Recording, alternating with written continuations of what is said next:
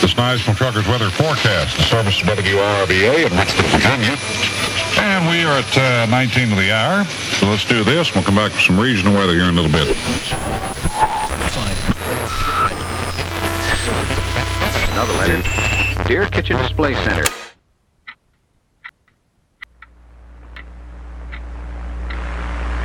Hello? Anybody hear me? All right, you know. Let's do this. Oh, man. They haven't changed that jingle yet? Come on! Stereophonic. What is that? Hello, Richmond. Again. The best personalities, like Alden Aero. I would suggest you do not try this with your records. Now, who's this on the phone? Thomas. Thomas what? Haskins. Thomas, where you from? Richmond, Virginia. What do you want to hear tonight? 345 WRXL. Because good friends share. You are listening to Live Radio, AM 1140, WRVA Richmond. So the next time you turn on the radio, it'll make you happy. Richmond's number one. Number one. Going back to the psychedelic 60s. WDC operates at a power of 100 watts from an antenna located high atop the Fine Arts Building, located on the University of Richmond campus. Tune in and turn on the time tunnel. We will be back on the air soon and can continue to take your requests at 345-0106. It's Y101, Richmond's new rock. Drugs are bad. Drugs are bad. I'm just kidding. What we're going to do right here is go back. We're going to go back? Way back. Yeah, why not? At the time. How far back? When the only people that existed were troglodytes. We now conclude our broadcast day, but please join us at 6 a.m. tomorrow morning for another day of your favorite music on The Address of the Stars. Let's take the average caveman at home, listening to his stereo.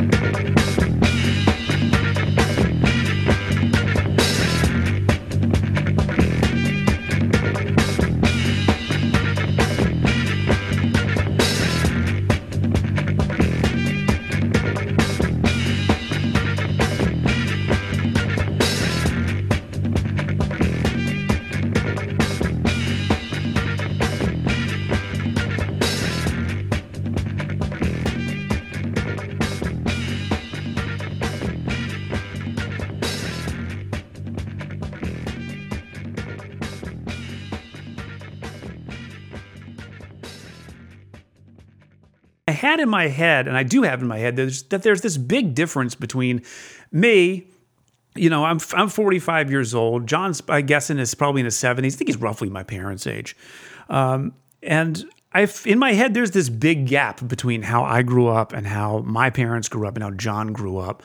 And I read Radio Ingleside and realized that it's really not that much difference. I had a very fortunate childhood. My parents gave my siblings and I a really great life. And I grew up in a neighborhood where we knew our neighbors and we played in the alleyways behind the house with the neighborhood kids. And it was very idyllic. And that was kind of similar to John's upbringing in Emporia. He had some more challenges as he got older than I did, fortunately, knock on wood. But the similarities are definitely there. So if you're a person that grew up in central Virginia, in the I would say like 1950s to 1980s. You'll find something to identify with in Radio Ingleside. It's not just a book about radio. I encourage you to check it out.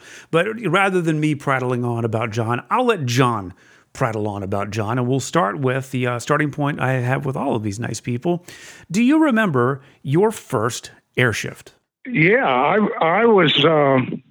I grew up in Emporia, Virginia, on the North Carolina line in Southside Virginia, and I just had this thing about radio. I was about 13 years old, and I wanted to get on the air. And so I ordered one of these night kits that were sold in magazines. And I ordered one. It was an AM broadcaster. And my uncle, who was sort of a leading edge geek, put the thing together for me. And I hung a big quarter wave antenna out the backyard. And the kids at the high school were picking me up at the Friday night football game. And man, I was in heaven. And then this went on for about a week. And then the local radio station owner, Will Stone, heard me. Yeah. On a harmonic on his station's frequency. Oh no! Oh yeah, they went off the air. So they were daytime. WEVA was a daytime station. Went off at night, and he picked me up on his frequency. Oh wow! And he knew, like I was using my name and everything, and he gave me a call at home that night and scared the crap out of me, but. He told me, he said, you really into this? And I said, yeah. He said, is that what you want to do? And I said, yes, sir. And he said, well, why don't you come up here after school next week and we'll talk about it, because I've been thinking about hiring a high school boy just like you to do weekends, weekend afternoons. Sure. And I think that was I don't think I have ever been more excited in my life than I was when he said that, because he opened that door, and had he not done that, I would have probably never gotten in the business. Never. Why do you say that? That's where, why do you think? And I remember that like yesterday, and I cannot believe all these years have gone by. But that's exactly how it started. That's where everything started with me. Now, why do you think if you hadn't have gotten that call, why do you think you never would have gotten into the business? Well, my father didn't think radio was a real job, It was like, you got to remember, this is 1959, 1960. It was a different world. Sure. And he could not believe that anybody would get paid for having fun on the radio.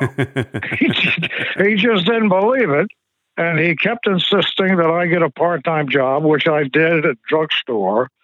And I had a paper route, and I had to make my own money. And when I came home and told him I was going to go to work at the radio station, he could not believe that Will Stone was going to actually pay me. And he gave me the grief throughout my whole high school about it. He didn't want me working there. Really? So, but my mother was my savior, and she really ran the house. I mean, so it was through her.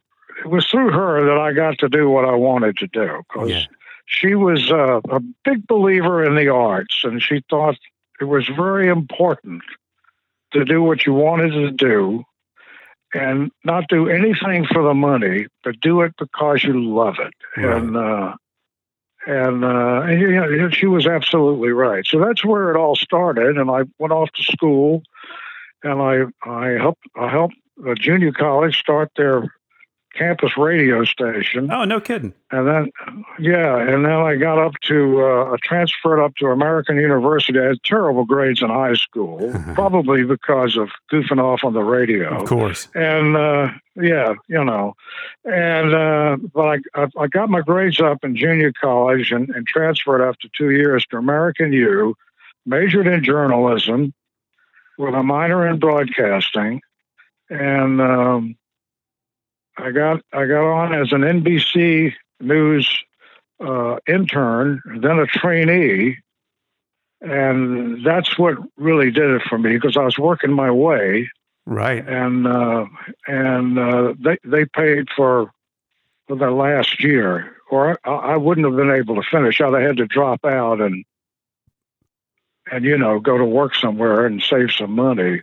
Let's rewind for a second, because the days of a high school kid getting a job on a radio station are long since gone. And you're the second person that I've spoken to who that's exactly how their career started, was doing radio in high school, Tim Timberlake being the other one. Yeah. Yeah, and Stanton. Yeah. We had similar backgrounds, very similar. It really is. It's funny, having talked to him and now talking to you, they are very similar. What, if anything, did being on the radio in high school do to or for your social status? I was a very shy kid. I was a skinny kid. I was very self-conscious. I had no confidence. And radio appealed to me because of its anonymity. And I don't think I was the first kid. Tim's another one. Just like me, I think, at the time. And radio gave me a voice. And it allowed me to hide myself on the radio. and really, seriously, I mean, I could be anonymous. I didn't have anybody watching me. I wasn't self-conscious or anything. Yep. And I could just be me, and everything came out. And I just fell in love with it. I really did. I used to stay up at night listening to the big 50,000 watt stations out of the Northeast, WBZ, KBW out of Buffalo, and then Chicago, WLS, and all these stations. And I listened to these guys, and I just said, man, that's what I want to do, And that's what happened. I had grown up pretty much by myself. My sisters were 8 and 10 years older than I was, so I didn't have too many playmates around when I was real little. And so my mother always said that's what led to the imaginary playmates, So I sort of created my own little theater of mind in my little head, and I don't know. I guess that's where all this came from. But I was laughing earlier because I identify with exactly what you were saying. That was a laugh of recognition, in that the anonymity of just being a faceless voice, and like you said, being able to say what you thought as opposed to what other people thought you should say, or what you thought other people should think you should say, Yeah, I mean, I was always the type of kid. I had very good antenna, and I sort of edited myself to fit the environment I was in. You know what I'm saying? When I was around people my own age or older, I could tell if they were interested in what I was saying. And if they weren't, I'd shut up and move on to something that piqued their interest, which probably wasn't what I wanted to talk about. But I learned how to do that, and it was a hard habit to break. It just takes a lot of confidence in yourself, Yeah. And I didn't have any. I didn't. I had an incredible inferiority complex. I had no confidence. And I think radio, even in those early years, in the late 50s and early 60s, gave me that. And I wouldn't take anything for it. I really wouldn't. I had a great time growing up. It was a great town. When I got to NBC, my supervisor was a guy named George Cheeley, who ran the news desk there in Washington, in the Washington Bureau, which was located at WRC up on Nebraska Avenue. And they're still there. I think they moved out for a time, but they're back on Nebraska Avenue and have been for a while. Anyway, after he interviewed me and wanted to know where I grew up in the neighborhood and all this kind of stuff, And he looked at me very seriously, and he said, "You know what? It sounds like you grew up in a Norman Rockwell painting." And I said, that's the most apt description of the neighborhood I grew up in that I have ever heard. And I've never forgotten him telling me that, because it was great. You just don't have that anymore. People are so transient, and I mean, I've lived next door to people for 4 or 5 years and never even knew who they were, Yeah. So I think small towns do that for you. And it's, growing up in a village has been overused metaphor, but it's true. And it certainly was in those days. And I don't know what would have happened to me if I'd grown up anywhere else. It was a great place to grow up with great people there. And talk about going from 0 to 100, though. From high school to the end of college, you go from AM radio in your bedroom to NBC radio, or was it NBC television? It was both. Okay. They owned and operated stations then. They had an AM and an FM and an owned and operated television station. They operated separately from the network, or rather the network ran the owned and operated station. Right. That's how that worked. But they were separate, and they had separate newsrooms. But I went to work as a network news trainee, and it was one of the greatest experiences I've ever had in my life. Were you mentally prepared for that transition, or did that just completely blow your mind? Well, the first couple of days, when you walk around and you see people that you've grown up looking at on television, yeah, it just kind of does blow your mind. You just you pinch yourself because you can't believe you're really sitting there talking to the likes of David Brinkley. I mean, you can't believe they're there, and I didn't. But what I soon found out was these people who worked there, and most of them, I mean, people like John Chancellor, these were stars to me, But it was really about news with them. Mm. Television was just something they had to do in order to do what they wanted to do. Yeah. They didn't think they never thought of it as entertainment business like they do now. Right. I mean, that's why a lot of people go into television because they want to be famous. And I know Brinkley because I had long talks with Brinkley, and he used to tell me all the time about how he hated it. He hated television because you had no privacy.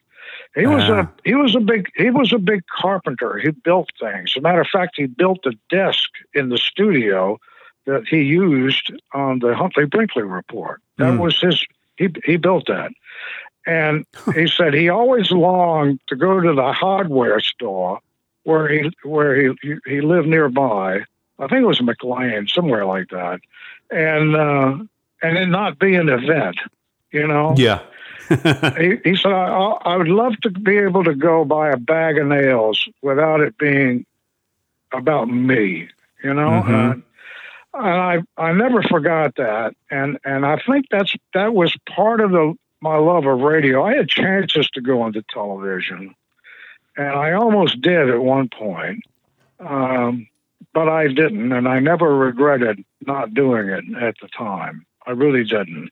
RVA, Laris, which owned RVA at the time, big tobacco company in Richmond, they owned WRVA television, which is now WWBT television. Mm-hmm. And they operated the radio station and the television station completely separate locations. They weren't even co-located. We were originally in the Hotel Richmond when I got there, right? And Channel 12 was on the south side of the city, and they had what they call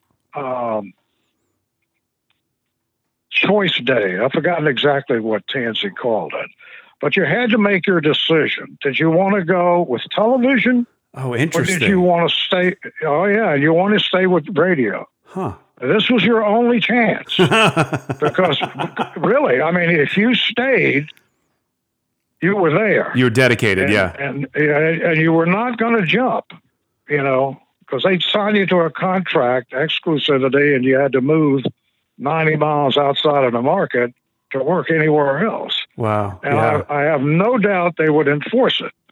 So guys like John Wilson, who had been long on WRVA, he took the plunge and went to television. And he was very, very successful at it. As a matter of fact, it was Wilson who almost lured me down to Portsmouth and WAVY TV. I almost went, but I didn't.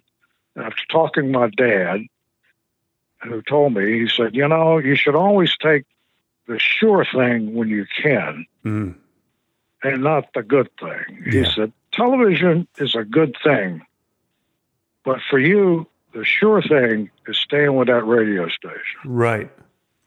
So what was the transition? Sorry. Yeah, go ahead. What was the transition from NBC to RVA? Were you a full-time employee at NBC at any point, or was that purely a learning experience for you? No, it was truly a learning experience, and I went there every day. I put in 8, 9, 10, 12-hour days sometimes because I didn't want to leave. I didn't want to miss anything. And I don't know how familiar you are. This is before your time, I'm sure, but 1968 was a hell of a year. There was a lot of stuff that happened. For sure. And to be there, I discovered what I think all news people eventually discover. It's this yearning to be where things are happening. You want to be there. And when the riots broke out in Washington, after Dr. King was assassinated in Memphis, and it occurred all over the country, but D.C. went absolutely crazy. And I remember Bob Goralski telling me it was like going down, it was like he'd been tours in Vietnam as a war correspondent. And he said it was like being in Vietnam. It was like a firefight going downtown. But I wanted to be there, and they wouldn't let me go because it was really dangerous, and they wouldn't let me go. But I still didn't want to leave. I just hung around the news desk. Yeah. I just wanted to be there, you know. And when I left, they gave me all these. I got great recommendations, which I probably could never have lived up to. I'm sure I didn't. But they were all great people. And I left, and I tried to get a job at Channel 12. And Bob Griggs was the program director. He was doing the Sailor Bob thing on Channel 12. Oh, no kidding. Yeah. Yeah, and he was the program director, and I went to see him. He was very nice, and he told me to come over for an interview. So I came over there, and I went there, and he didn't have anything for me. But he said you might go up on Church Hill to see WRVA and talk to Joe Weeks, the news director. Okay. So I did. And when I walked in that place and I walked in that newsroom, I knew it's where I had to be. Just walking in there, I could smell it. I could feel it. I could hear it. It was Mecca to me. And he sent me down to the Virginia General Assembly, the Model General Assembly, they called it, was meeting at the state capitol. And he gave me a tape machine and sent me down there to cover the Model General. As a student governor was giving his State of the State speech. And Joe sent me down there to cover it and to file a piece for the Noon News that day. And so he threw you right into the fire then. Oh, yeah. He put me right in it. And I had no time to be nervous, which is what was great about it. So I went down and I covered it, and RVA had an engineer down at the Capitol that day, and they fed my piece back up, and I went on the air, and then Weeks told me to come back up there, and I did. And Alden Aero was his boss. In those days, the news department was under the program department. And So I went to see Ebro, and he virtually hired me that day. Wow. He wanted to check out some references and stuff, but he called me in my hometown the next, I think 2 days later, and told me I had the job if I wanted it, and I said absolutely. So why did you? He even lined up places for me to go to find a place to live. Wow. He's that kind of guy. So, yeah. So why Richmond? Why didn't you stick with D.C.? Well, my father was ill at the time. He was very sick, and he died. He lived until he was 67, and died of a fungus condition on his lung from pigeons he had raised when he was a kid, a boy, and it was terminal. Wow. And I didn't want to go that far away. Yeah. And I couldn't go far away. And also, there wasn't any other station that compared with WRVA in Virginia except north of the Mason-Dixon line, up from D.C. up. Right. And I had gotten on with WRC, the NBC-owned station there, as a stringer for their news department covering the state capitol. That came on pretty quick. So I was doing pretty good, and I had maintained ties with the network. I knew all the guys, and I got on with the Second Sunday Crew, which was a world-class radio documentary series. And I did several of those.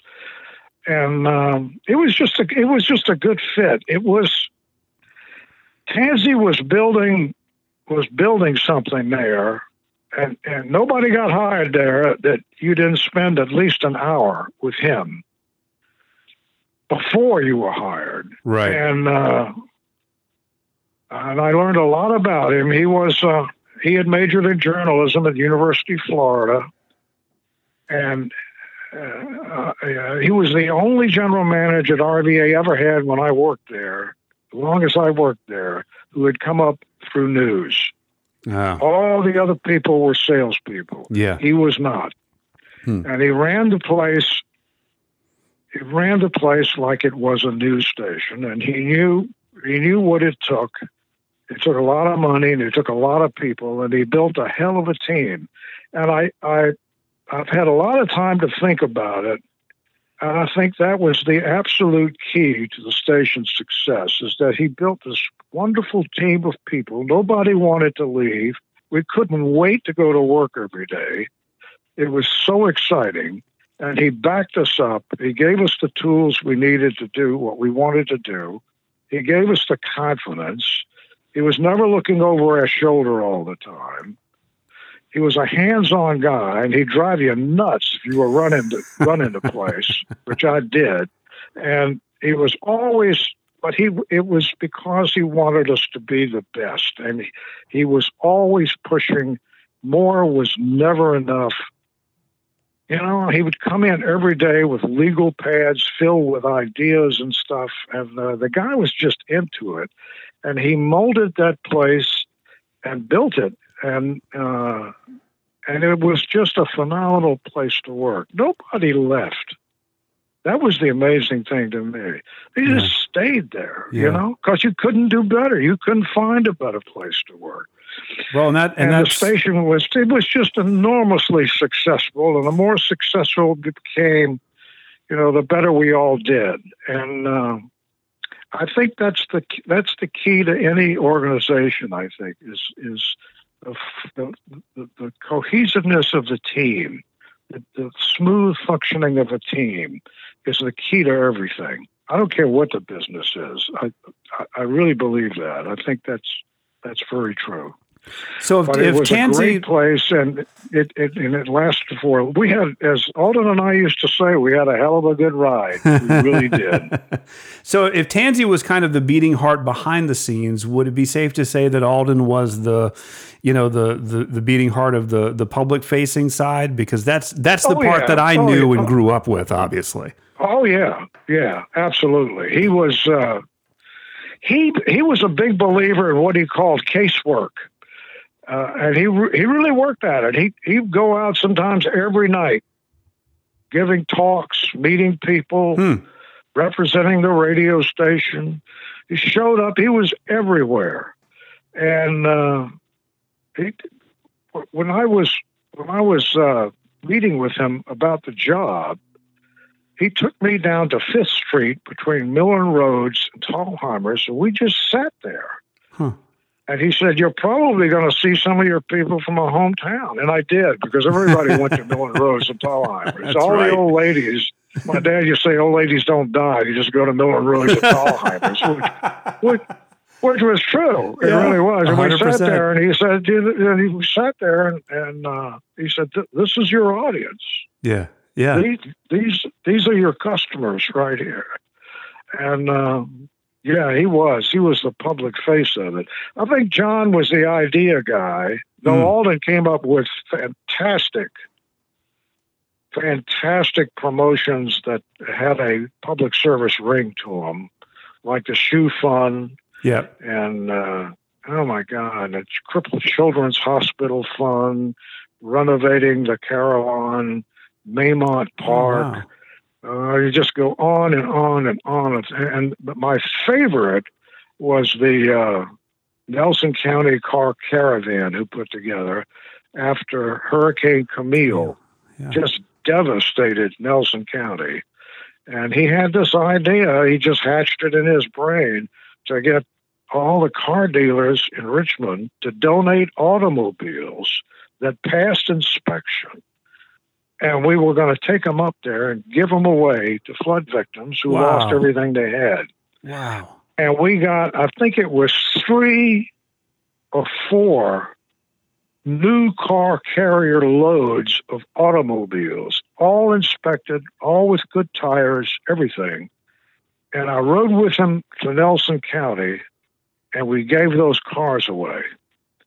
It was the most unbelievable thing I have ever experienced. Wow. Really. Yeah. I'll never forget the faces of those people when he gave them the keys.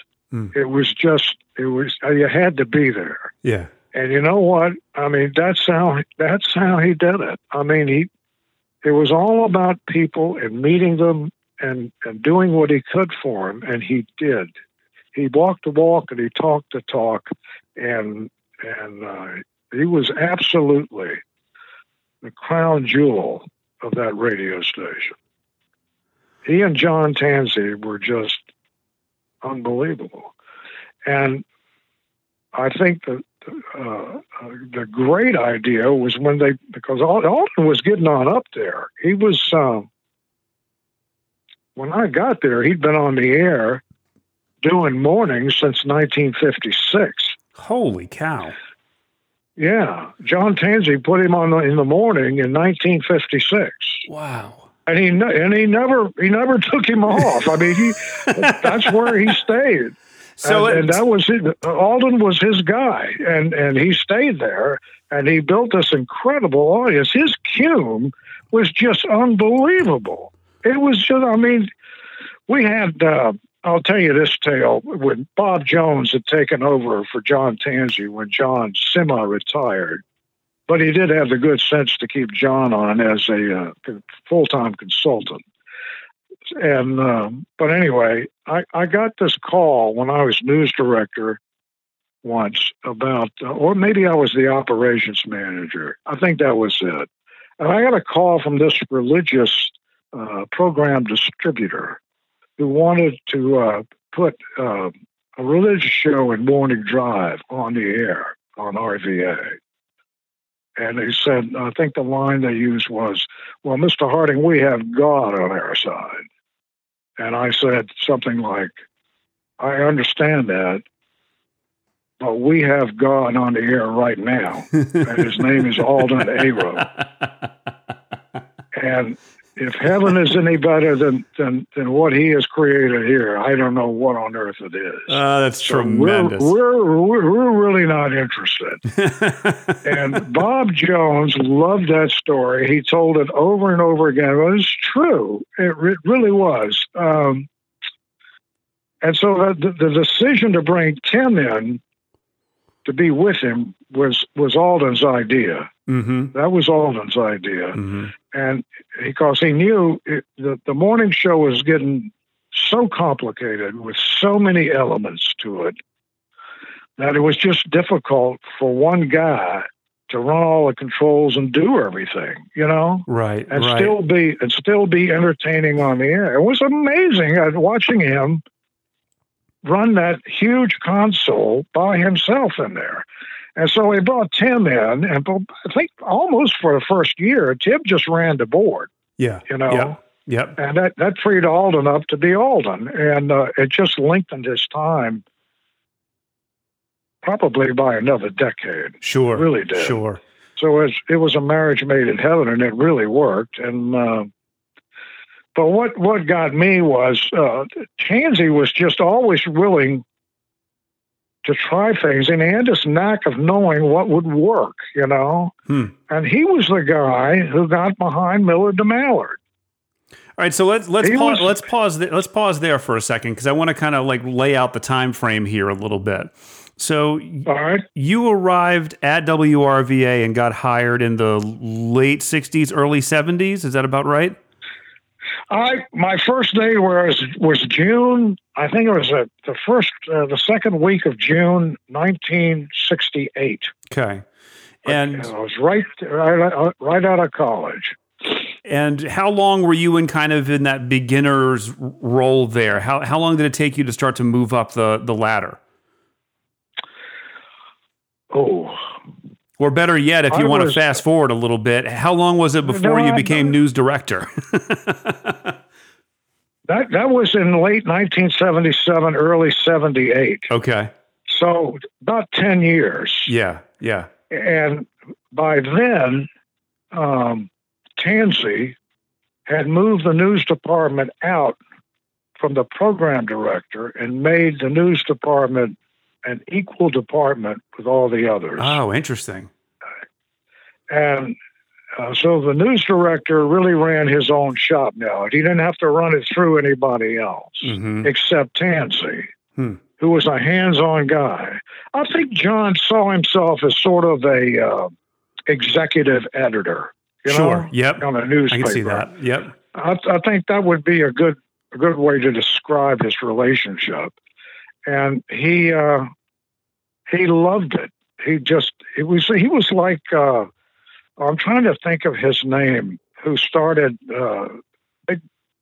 Reuben Frank was the guy who really did it, but it was the president of NBC at the time. I can't think of his name, but he reminded me a lot. Tansy reminded me a lot of him because they had the same philosophy and great ideas and what would work and where the chemistry was on the air and everything. And he was that kind of guy. And frankly, he'd gone through like 9 news directors in his time when he kept insisting that I take the job, and I didn't want it because I liked what I was doing. Yeah. Yeah. I liked working in the field. I liked chasing down leads and nosing out tips and stuff. I liked the game, But he like he always did. I mean, he had his way, and so I traded the fun of chasing down leads and nosing out tips to, just being sort of a guy in a cheap suit who, manipulated people to do things they didn't want to do.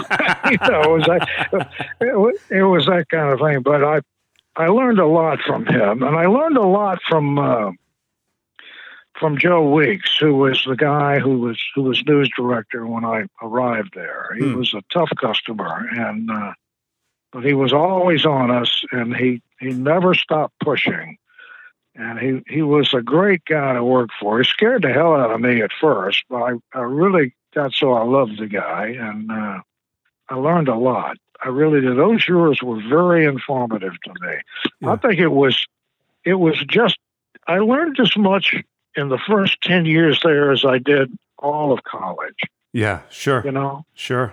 It was a great place to learn journalism because that's exactly what we were doing.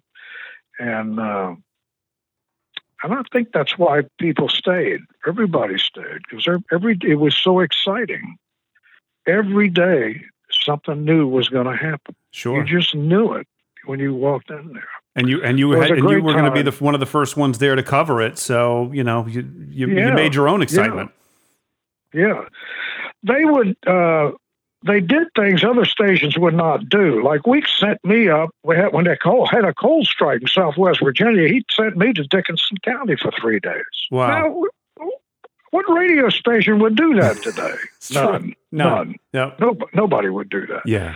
When we covered the state Democratic convention. Mm. We'd sent Harvey Powers and I to Roanoke, Virginia. Wow. For like 3 days. Sure. You know? Who does that? Yeah. Nobody does that. So that's why it was so cool to work there, because when the story broke, we were going to be all over it. We're going to get there early and stay late, and that's the way it was with the floods. And I spent 3 days in Nelson County covering the James River flood. Yeah. 3 days. I didn't go home. I mean, I stayed there. Wow. Slept in my car a couple of nights, but that was it. It was an exciting time. We did stuff like that, and I think by knowing that and participating in it, if you're into it, I mean, you just made you fall in love with the place. You just never wanted to leave. So did your time? And I think that. Yeah, go ahead. Did your time as news director coincide with your time being the headlines guy on the morning show? Yes. Yeah. I worked a news shift in the morning, and I ran the shop. And I really ran it. I mean, I made the schedules out, decided what needed to be covered and everything. And I went to see Tansy one day, and I said, I got to have a number 2.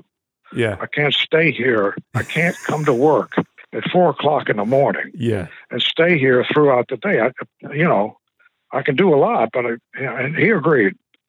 So he left it up to me, and I hired John Ennis, who was, I had met John. He was working down at WTAR in Norfolk for Jim Mays for a long time, covering the military. And he was, at that time, I talked to him about coming to RVA. He was running an all-news shop for the Providence Journal in Providence, Rhode Island. And I called him because I was looking for a really good number 2, And I'll never forget it. He told me on the phone, I know the perfect guy. I said, really? He said, yeah, I do. I'll have him call you tomorrow. I said, okay. Phone rings in the newsroom. I pick up the phone. It's Ennis. I said, Ennis, you got your guy there? He said, yeah, it's me. I said, oh, then you're kidding. He said, no. I'll never forget it. He said, the only thing colder up here than the weather are the people. That's I got to get back down south, man. So I brought him down, and Tansy, we loved him. And he was my number 2 for, I think, like 15 years. Yeah. You could write the hell out of anything. He was a hell of a reporter. He was a great editor. Nobody gave him any gruff. And I think everybody had a lot of respect for him. And it just gelled, like what I was saying about the team. We had a good, smooth team in the newsroom. And everything worked. Not that we didn't have disagreements, violent ones sometimes, but it worked.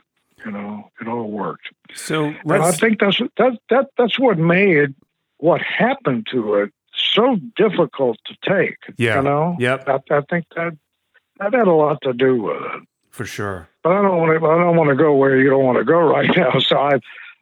But anyway, I don't know what else I can say. I thought it was the perfect place to be at the perfect time with the perfect people.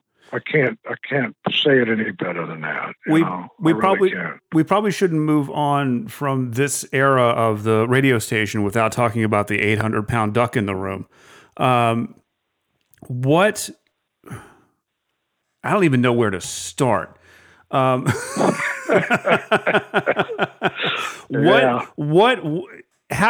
did you first? All right, well, so let me back up a little bit. So I'm probably, 20 years your junior, 25 years your junior. So when I was a kid, and as far as I'm concerned now at 45 years old, Millard the Mallard is real. And when Tim Timberlake passed along your information to me and wrote something in the email along the lines of, and he can probably do Millard for you too, I basically responded with, what are you talking about? Millard's an actual duck, and I'll speak to him in due time. So can you give us the brief history of how and where you met Millard and what Millard became? I guess Millard was always in my head. Yeah. He was hiding there. And Millard was me when I was a kid. Exactly. Essentially. He liked banana sandwiches. He tied strings around his ankles and tied the string to the faucet so he wouldn't go down the drain when they let the water out of the tub, which was me. His mother used to have to do that with me because I was frightened of going down the drain. I'd go out in the rain and without an umbrella. No, I wouldn't go out in the rain without an umbrella. I just wouldn't because I didn't like the rain falling on my head. So Millard, of course, had to have an umbrella when he went outside, and he had to have galoshes and all of that stuff. Mm-hmm. He liked Cold Deliciouses, which was my name for Pepsi Colas or Cokes, or mostly Royal Crown Cola, because my next door neighbor growing up ran the bottling company for Royal Crown Company. That's perfect. Which explains where all our kids' neighborhood teeth blotted out. That's all we were doing was guzzling RCs. That's amazing. But that was me. That was his personality, and his team was the Brooklyn Dodgers, and I always bled Dodger blue. And even though the team had moved to L.A. and that was Millard's team, you know. Yeah. He was a diehard fan just like I was. So all this stuff came from me growing up and all the imaginary playmates I had and everything. And that's where all that came from with me. And my dad, who was an artist, he was a salesman, but his true vocation was he was a painter and an illustrator. He did the town seal, which is now still in use in Emporia. Huh. And that's who he really was. And I think a little bit of him rubbed off on me. Sure. But I grew up in a very artistic family. My sister June got very famous on television and made several movies, one which was a pretty good hit. And Barbara was a fine artist who lived on what she painted. And Mother wrote poetry. Dad finally found his true vocation, which was as a wood carver. And he was a painter and illustrator. And so that's how I grew up. And I didn't have any special talent until as Father said, people who can't paint become photographers. So that's what I did. And I found out I was pretty good at it and I could make some money at it. So that's what I did later in life, and that's what I do now. But anyway, it was a very artistic family, and we were all pushed to find our true calling. And I don't think that happens in many families, but that's what we were. And Mother especially, but Dad also. The arts were very important in our family. And that's what everybody did. All of us went to work in some branch of the arts, loosely used, but that's where all that came from. So Millard was me, and Dad had drawn a lot of cartoons, almost went to work for Disney in the 30s at Buena Vista Studios as an animator. Oh, wow. But he couldn't leave the family because it was Depression time. He couldn't leave. So he had to pass it up. But he was a great illustrator, and he used to draw a lot of, Donald Duck cartoons for us when we were little and everything. And so I don't know, I guess that's where that came from. And then I came up with a name, Millard, because I thought Millard was a kind of cute name. Yeah. And he really came alive when Tansy sent me to see Jack Woodson. Jack was an illustrator and at Carmine Graphics at the time in Richmond. Yeah. And probably the most talented guy I've ever met in my life. And I went to see Jack, and he didn't draw Millard. He accepted the assignment to come up with a graphic representation of Millard de Mallard. And Jack, to give you a quick background, was the guy who came up with the Marlboro Man. He did all the paintings. Yeah, he was incredible. I think today he's thought of, right there in the top tier of famous illustrators, American illustrators. Number one, of course, is Rockwell, but Norman Rockwell. But Jack Woodson's right up there with him. He's long dead now, but Jack didn't draw Millard. He made him. He made a construction of him in his studio, about 3.5 feet tall. And he made him, which gave him dimensions. And then he shot him. He shot him with his cameras, and which gave him shadows and made him look like he was alive. And that's where that picture of Millard came from. We got it trademarked and copyrighted, and we must have had 5,000 Iron-Ons made for T-shirts and all that stuff. I probably owned one at one point. I'm sure you probably did. Yeah. We gave them away by the thousands. But Jack came up with all of that and really saved me. He put me onto ship modeling, which is I practiced until my eyes went south, and I had to get some eye surgery done and everything. But he was a very talented guy, and I loved working with him. He was just great. It was no easy task either, because our aim was to get it trademarked, so he had to stay away from all these characters that are trademarked, and Woody Woodpecker and Donald Duck and Daffy Duck and all the Looney Tunes characters, all these. So it was a tough assignment, but he came up with it, and we finally got it trademarked in 1975. Meantime, all this had gotten very serious. Right. And I was still on the air doing both, which Tansy insisted I keep doing. But he wanted to protect my reputation as a news person. And he wanted to get out because, number one, he said, if they find out it's you, the theater of the mind is gone. Exactly. They're gonna see you. We can't let it go. So he made everybody swear in the radio station, "Thou shalt not ever reveal Harding is Millard." Wow. And if you do, there are going to be supreme consequences for you. Yeah. So he put the fear of God in everybody, and everybody kept their mouth shut. Amazingly, it lasted until I left, after I left. Wow. So all this was going on, and it got very serious, and John told me, he said, "We need to set up a corporation to protect your namesake and your ownership." He never questioned that I owned the character. That was never an issue with him. Matter of fact, he was opposite. He insisted that I get a lawyer and set up a corporation so my name wouldn't have to be on the pictures as the creator. The corporate name would be. So the station's attorney, who was on retainer, Roy Cabell, called me one night. And Roy was a very highly respected lawyer in the Richmond legal circles. He was. And he came by to see me, and he said, "I want to be Millard's lawyer. I think it'll be fun." That's great. And I told him, I said, "But you represent the radio station. That's a conflict of interest." He said, "Well, I'll tell you what, I won't let that happen. But if at any time that you're not comfortable with what I'm doing, I will defer to my partner."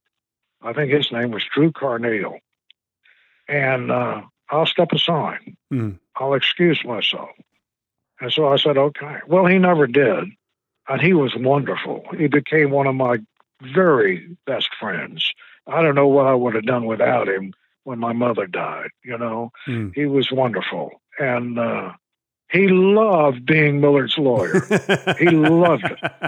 Because he got a lot of gas from people in Richmond and legal circles, and he just loved telling everybody in a Richmond bar that he was Millard de Mallard's lawyer. That's tremendous. You know? That's tremendous. Yeah. So that's when it started getting really serious, and we started showing up in the rating books. And Millard eventually became the most recognized personality in Richmond. Wow. Right up there with Alden and Timberlake. Yeah. And so Roy had told me early on, when we started all this, he said, you know, I think this is gonna really enhance your standing at the radio station. Because he said, I just got a feeling about it. Well, he was right. It did. And I have no doubt that I lasted as long as I did because of Millard. You know, I had two things going for me. There was me, and there was Millard de Mallard. Yeah. You know. Yeah. And they didn't want to risk it. Millard became the station's mascot. We bought costumes. He started making appearances everywhere. Yeah. And, yeah. You know, all that stuff. And if you were growing up in Richmond then, I mean, you probably ran into him somewhere. 100%. I remember the mascots. I probably had that iron-on T-shirt at one point in time. I mean, I was.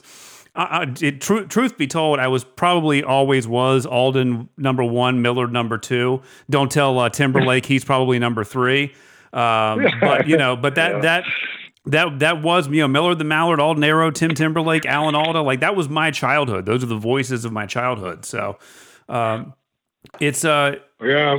I bet you were sitting by the radio when it snowed, praying your school would close. You know, I know many kids who've grown up have told me, you know, I can remember sitting by that radio and Alden doing school closing, absolutely praying to God that he would close my school. You just wait.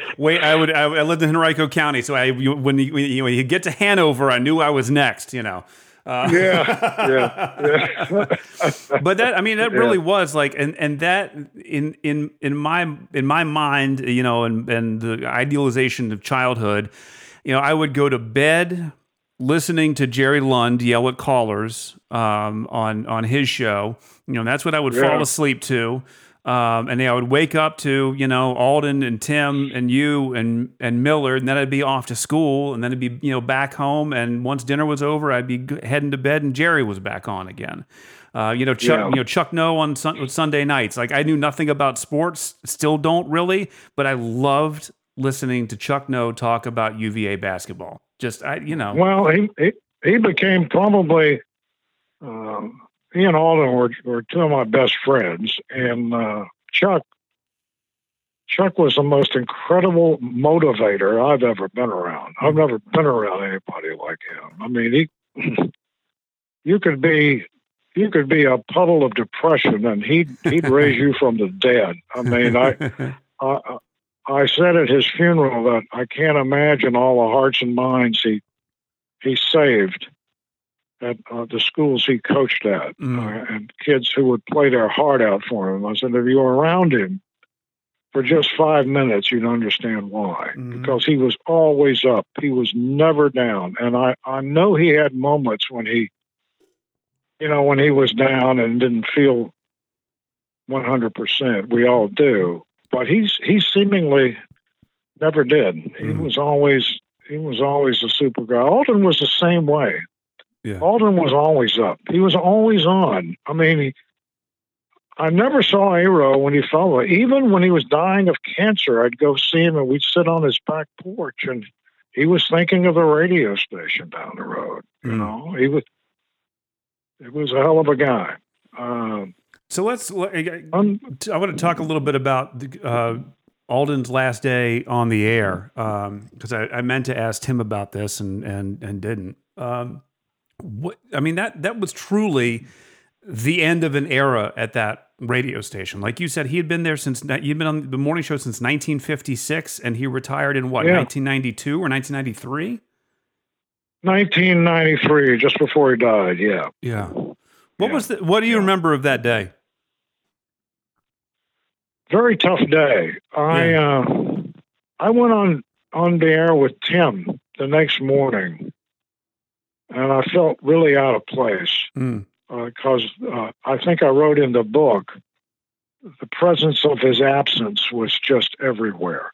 You know, you couldn't walk in that studio or the radio station without him being there. You know. Mm-hmm. And it was always that way, but he had insisted he wanted me to go on the air with Tim, and I didn't feel good about it because I felt it should be Tim's show, and but Alden sensed that the radio station was going to have a greater presence in news in the morning, even more so than we were, and I think he saw that coming. And that's what that was all about. But it was a very tough time. We didn't know, for example, I didn't know what to do about Millard to Mallard. I had no idea what to do about it. Yeah. So not knowing, I was talking with Tansy one night on the phone, and he said, "What do you think?" And I said, "I think Millard needs to go up to Goose Bay for a few weeks, you know? So I don't have to think about it." And he said, I agree. I said, and shake out, and you'll get reaction, and you'll hear things, and that'll give you an idea of where you need to go with it. And he was right, as always. I mean, that's exactly what happened. Yeah. So we brought Millard back on air with Tim and I, and the show went on for another, almost 10 years. Yeah. with Tim and I. So. And Millard. So, and then Clear Channel decided to blow the place up, and you know what happened. And I'll tell you, I was so angry when I left about it. I always had the idea of writing a book, and I sat down to do it, and I found I was just too angry. I couldn't do it because that's all that was going to come out of me. I was so angry about it. And so I put it off for a long time, and finally got around to it around 2014, 15. My sister talked me into it, and that's how that all came about. But getting back to Alden, that was very tough. It was unbelievable. And then his daughter came up to the radio station and said, "I want you to do the eulogy," which just, I mean, you know. He passed very, very shortly after his last day on the air. What, didn't he? Oh yeah. He he left maybe a month. Wow. I mean, he went downhill fast. Well, he didn't take anything. Oh. You know, they could have extended his life. I mean, he could have taken he could have done the chemotherapy, but he didn't do it. Yeah. He didn't do it. He told me, because he talked about all this, and he came up to the radio station the day he was diagnosed, and I went out to the car. About killed me when he told me. I said, "I don't want you to tell anybody, because I want to keep working, and they're not going to let me keep working, and I don't want everybody feeling sorry for me. So you got to keep your damn mouth shut." I said, "I will. It's going to be hard." And Jerry was in, my wife was in medicine at the time. She was in a branch of pathology. And I went home that day, and she could see I was really upset. And she said, "What is it? Is it Alden?" And I said, because we knew he had gone in for tests. Yeah. I said, "Yeah." I said, "He's got the big C." And it was in his lung, and it metastasized to his liver. And I asked her, I said, "How long do you think he's got?" And she said, "Is he going to have any intervention? Is he going to do chemotherapy?" I said, "No." He says, "He's not." She said, 3 months maximum. Wow. And she was right almost to the day. Wow. And it was a very tough time. Yeah. I mean, it really was. It was, doing that eulogy about kill me, but I got through it. And Anna Lou insisted, his daughter, that I do it. And she said, I don't want it to be morbid. I want you to make people laugh. I want you to talk about him like he really was. And so I did. And I remember the rector at St. Paul's came up to me. He said, good job. He said, but I have to tell you, Mr. Harding, I think this is the first time anybody ever talked about having iron-ons on their underwear in a eulogy. I said, well, Reverend, he asked for it. And he said, he did. He said, I knew him. He said, I loved it. I thought it was great. So, I was expecting you to say that's the first time anyone's ever done a duck voice in a eulogy. Did that happen or no? No, I didn't do that. But I talked about him. I lived in Brandonville, and they didn't allow clotheslines in Brandonville. So this gives you a side of Alden that you didn't see a lot. So he and his wife Frances, we had gone home to Emporia to visit my parents, and Alden and Frances snuck out to our house one night, put up a clothesline, and Alden hung up his box of shorts, and on the rear end he had put iron-ons of Millard to Mallard on each cheek. Oh, that's tremendous. So Jerry and I get back, and the next morning I wake up and I look out the bedroom window, and there are these humongous bras and gigantic T-shirts and drawers with Millard to Mallard's, the iron-on the butt. And Jerry just looked out the window and she said, it's Aaron. You know it is. And I said, oh, yeah. Because he had made a big scene at our house about not being allowed to have clotheslines. He thought it was un-American. That's tremendous. Oh, it's so good. Yeah, it is a true story. That's the kind of guy he was. He was a great practical joker. He really was. He's a hell of a guy, and I miss him to this day. I really do, because we went on vacations together. We did a lot of stuff together, and went fishing a lot, and all that kind of thing. Yeah. He was a great friend. Everybody needs a friend like that, I miss him too, and to me he was just a disembodied voice through the radio, but he was a big part of my childhood, and so were you. So, oh well, thank you. I appreciate that. I really do, because and I appreciate, like I told you in that email, I don't get many pulls on the social cord when you get to I'm 77 now, yeah, and so all this is I can't believe it's been 20 years since I left. It'll be 20 years next year. That's unbelievable to me. Well, I got to tell you, I read Radio Ingleside, so and Millard told us in the last episode how he felt about how things ended there. And I like I said, I read the book, so I know how you felt about it, and I didn't want to go out necessarily on a down note. But in hindsight. Would you have left sooner if you knew how it was going to end?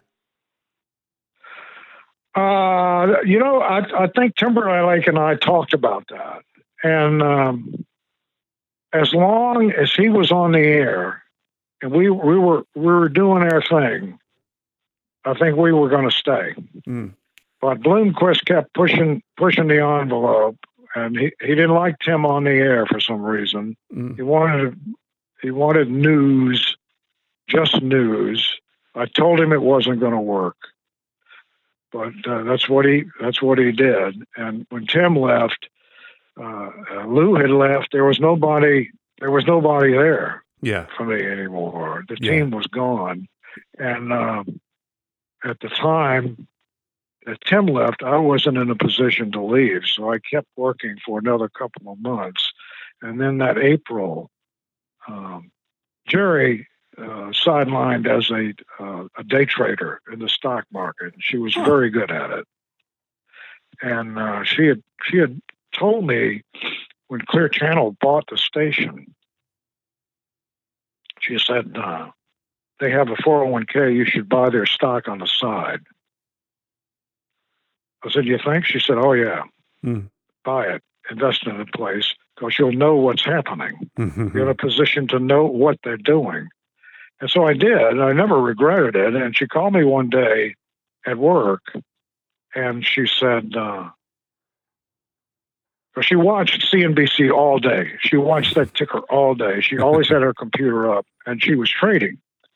And she called me, and she said, they just had a guy on from, they had Larry Mays, who was the CEO of Clear Channel. And of course, he had his family in positions of authority. So she called me and she said, Larry Mays' oldest son was interviewed by Barron's on CNBC. And he said that Clear Channel was in the 8th inning of acquisitions. And she said, I felt I needed to tell you because the stock has started tanking. Ooh. And I think you need to get out. And she said, you agree? I said, well, yeah, because the only way they're growing the company is by buying stations and there's nothing left on the table. That's what he's saying. Yeah. And so I called my broker and I got out. And boy, what a fortuitous decision that was, because that's how I managed to leave when I did. And I would have been miserable staying. Bloomquist tried to get me to stay for another 2 weeks, but I wouldn't. I said, no, train's left, man. I'm on the train. I'm out of here. So I was so angry when I left. And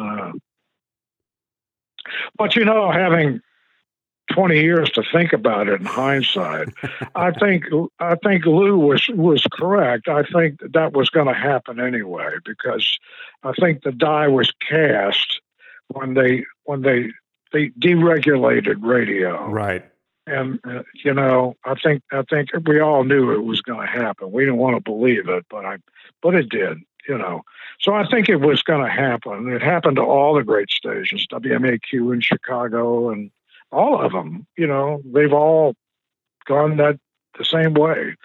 So it was a great time to be in the business, but I wouldn't want to be in it now. I just wouldn't. I don't think it would be any fun, but I don't know. And I don't know because I don't listen. I don't. I don't. I can't tell you. I'm right there with you. I don't know the last time I cut the radio on. Maybe to PBS station, but I spend my days listening to jazz mostly. I'm a big jazz fan. Yeah. But that's mostly what I listen to now. I don't watch much TV either. So.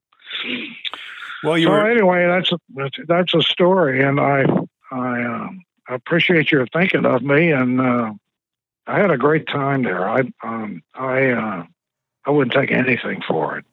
Author of Radio Ingleside, former WRVA news director, former morning news guy for Aldenero and Tim Timberlake on WRVA, and yes, I'll admit it, the voice of Millard the Mallard, John Harding. Thanks to John for taking time out to speak to me.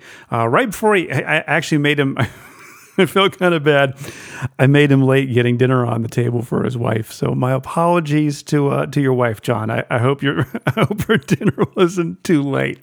In between my conversation with Millard and John gave a little extra insight on the origins of Millard the Mallard, and I wanted to play that for you real quick. It was great fun to do. It started completely as a gag. I remember Alden was talking about something he did over the weekend, speaking to Ducks Unlimited Group, and that's how it all started. And I did a couple of quacks in the background, and John Tansey heard it and mentioned it the next morning, and we started getting calls, and that's how it started. It was just a damn gag, and it got very serious. It sure did, and you can learn more about that in John's book, Radio Ingleside, available to download and purchase. I got my copy on Amazon through the Kindle. Thanks again to John and to Millard, for that matter. As for next week's guest, I've gotten to speak to people that I grew up listening to: John Harding, Millard the Mallard, Tim Timberlake, Bill Bevins. people that I worked with, like Leslie Taylor and Lori Kelly, but were in the building before I was. Leslie was at that radio station forever before I got there. I'm not saying you're old, Leslie. It's just you were there forever. I haven't spoken to any of my contemporaries just yet, people who I came up in radio with. Not listening to, but actually with. Nothing's set in stone, nothing's recorded just yet, but next week I should have my first contemporary Richmond radio guest. And he is a guy who I've worked with a couple of times. Most notoriously, he and I put a brand new Richmond radio station on the air. So if everything goes according to plan, I'll speak to him next week. Not going to tell you who it is, just in case it doesn't happen. This is the part of the podcast where I tell you everybody that was involved in putting this thing together, and it was me. My name is Chris Padgett. Thanks for listening.